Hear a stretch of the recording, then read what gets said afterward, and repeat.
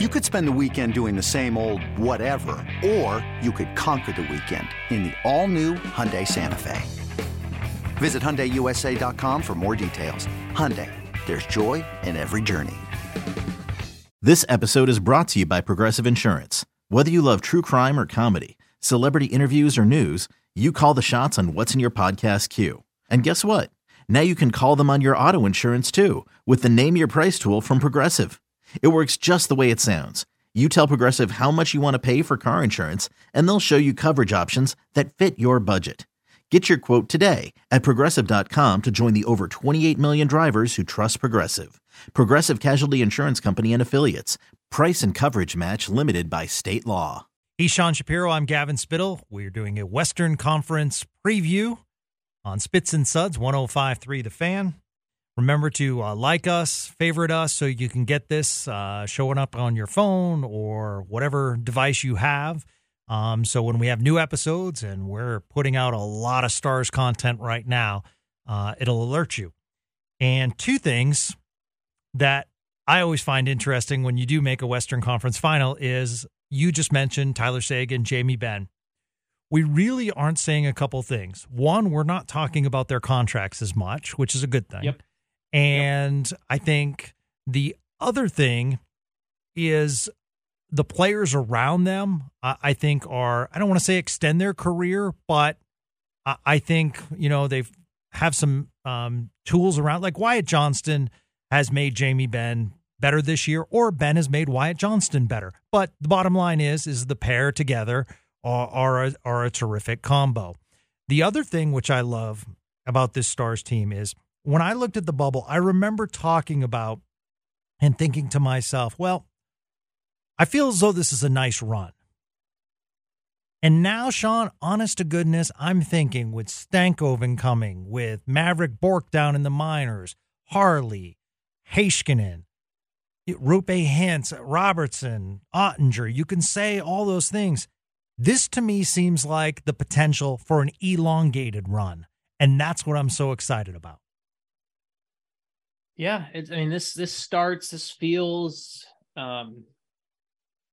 feels like the reopening of a quote unquote window, right? Like you go from, there was the Ben Seguin window, and if they were only relying on Ben and Seguin, it probably would have closed 2 years ago. Yes, with that run. And now instead, and this is something the Stars have done really well, and Jim Nill deserves a ton of credit for this, the Stars have allowed, this is now the, it's easy. This is now the Miro. It's like you use the 2017 draft class as the poster children for it, but like this is the 2017 draft class window now, where they are now the leaders of this franchise, and with Miro Heiskanen and Jason Robertson and Jake Ottinger, they're the leaders of this franchise going forward. Ben and Seguin and Pavelski will obviously be part of it now, but when Ben, Seguin, and Pavelski are gone, this window will still be open because of those three and Rupe Hintz, and then the other guys coming up behind him. And we see Thomas Harley in this playoffs too. Like, this is a space where you don't read too much. You don't want to you want to enjoy the run and enjoy the good times while you're in them. So I want people to not take any playoff run for granted, because I mean, look, people in Toronto went 20 years without winning a playoff series. So don't take any playoff run for granted. But this series against Vegas, and you look at the Eastern Conference, these four teams, they feel like they're not going anywhere. It feels like when you look at kind of the power shift in the NHL right now, when you look at how things are constructed, the concept of Vegas being the most northern franchise in the Final Four, that may not be that, it's not that crazy of a thing to think as a norm going forward. Yeah, absolutely. And something, get ready to cheer, Stars fans. This will be talked about in this series. When you look at tomorrow night, 7:30 puck drop, Sunday, 2 o'clock. Game 3 here in Dallas, 7 o'clock. Game 4, Thursday, May 25th, 7 o'clock. Game 5 over the weekend on Saturday in Vegas, 7 o'clock. And then Game 6, 7 o'clock. Game 7, we go to 8 o'clock. I mean, granted, it's because you have East and then you have West, and you have to appease you can't start things at 9:00 because no one from the East Coast is going to watch. But at the same time, this is what we've talked about, that missed opportunity to get the new Stars fans, oh wow, what's going on, to get the youth excited. And I mentioned the Connor Bedard interview that he did recently where he talked about the Kevin Bieksa playoff goal and how excited he was as a 5-year-old. That's what I'm talking about that this series can create, and I think that's awesome for the local area. And I think this is, for Dallas perspective, I think this is such a great, it's actually kind of one of those where you'd love to be the higher seed and have start at home in the road. But I actually think it's a great setup from a Dallas perspective where you get, and I can say this as someone who has kids, right? Like Friday night game, I'm okay. Yeah, that's a late night. You can stay up and watch that. You can stay up and watch that one. And then you know what? Sunday, 2:00 start. That's an afternoon game. That's great. And then you build into the home game Wednesday and Thursday, and the area will be buzzing. Like it's a great time for hockey. It's a great time for the growth of the game. And I think it also fits well too with this, one of the nice things, for lack of a better word about it, one of the nice things about Vegas is scheduling, I think. And Gavin, you know this, you've been out to Vegas. I lived there 4.5 years. Vegas is used to odd times.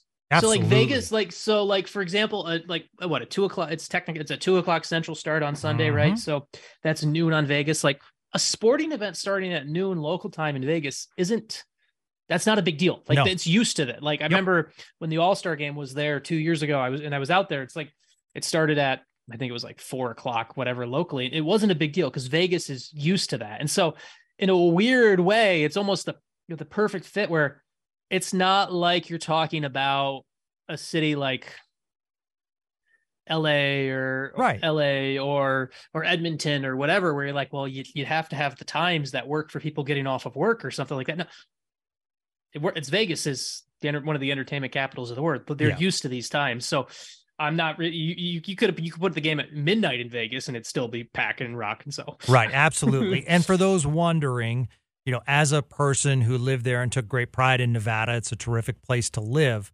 One thing people have to realize, the boxing matches that are on late, and that's basically a tourist attraction. Yeah. This is locals. This is people outside the strip that don't go down the strip unless they A, work there, B, have a friend in town that they have to take down there.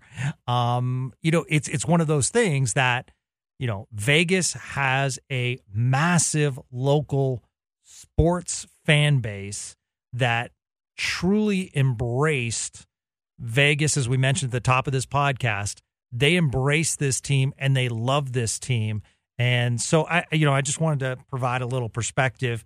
And I was talking to Lindsey Brown. That's a great podcast as well, when we went behind enemy lines to hear from the Vegas perspective. But when I lived there, Sean, you'd have these fly-by-night operations, a kind of minor league independent basketball team, and then you had an independent hockey team that was in there. And they'd be fly-by-night operations, and they'd be here for a year or two, and they'd go away. And the thought was, sports won't work in Las Vegas. And my thought was, at least try it with a real team. And they got a real team, and they made it a massive success. So really happy for the city because they deserve it. And that fan base, when I was in that barn, Sean, that fan base, the education level, I was so impressed. They were all in their seats. They were cheering. They knew what was going on. They were into the game. The glitz and glamour is really cool in the arena, but they are there to watch hockey, even more than the show part of the whole Vegas arena. So I thought, it's a cool place. I would recommend that Stars fans, I'm sure a lot of them will go to Vegas. I think it's a terrific place to watch hockey and be in a great hockey atmosphere. Another day is here, and you're ready for it. What to wear? Check. Breakfast, lunch, and dinner? Check. Planning for what's next and how to save for it? That's where Bank of America can help. For your financial to-dos, Bank of America has experts ready to help get you closer to your goals. Get started at one of our local financial centers or 24/7 in our mobile banking app. Find a location near you at bankofamerica.com/talktous. What would you like the power to do? Mobile banking requires downloading the app and is only available for select devices. Message and data rates may apply. Bank of America NA, member FDIC. It is my only qualm with Vegas game presentation, because they do a really great job, is they pump the bass a little bit too much when you're in there. I do agree with you. That is loud. So yeah. it's a loud arena and it's great, but and the people there are loud, and you can hear the true sound of the crowd when play is going on. But they almost get a little bit, they pump a little bit too much. They need to turn the bass down a little bit on the overall sound system when you're in there. But that's my only qualm. Like, it's turned into a great hockey town.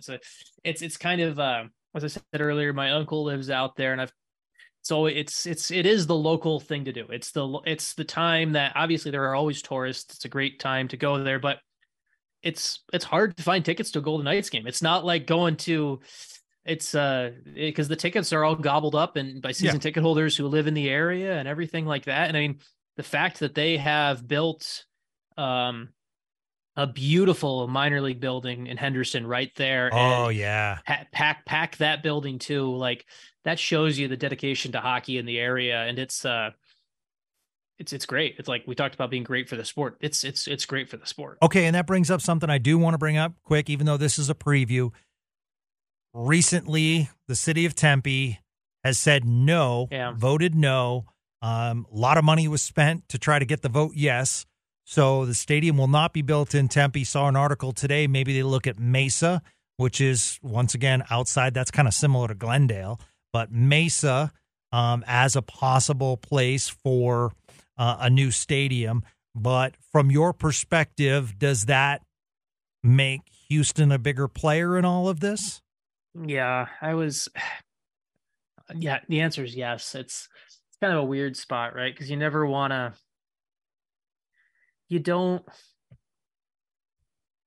I feel for Coyotes fans, because there are good hockey fans in Arizona, and this isn't a reflection of the Arizona hockey fan. And they've actually got a really good, vibrant youth hockey community out there now. It's unfortunately a reflection of ownership.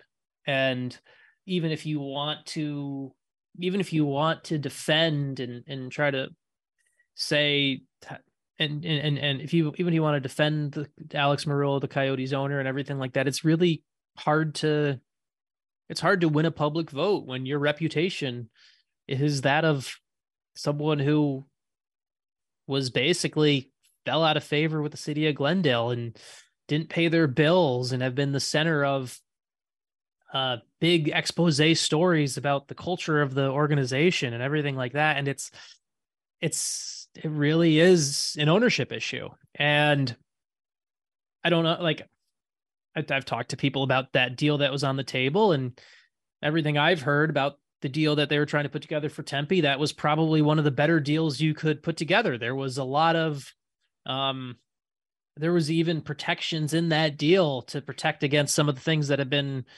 that have some of the stories that have been to protect against some of the unsavory things that the Meruelo's been accused of and everything like that. And so, like, I don't know how you find a better deal. I don't know either. And that's kind of I did think ahead. I did think ahead, Sean, and I thought, okay, they moved to Houston. That's a hockey ready facility. A lot of people don't know that when that stadium was built, the Toyota Center in Houston, it was built for hockey as well as basketball. So it's a solid venue for hockey.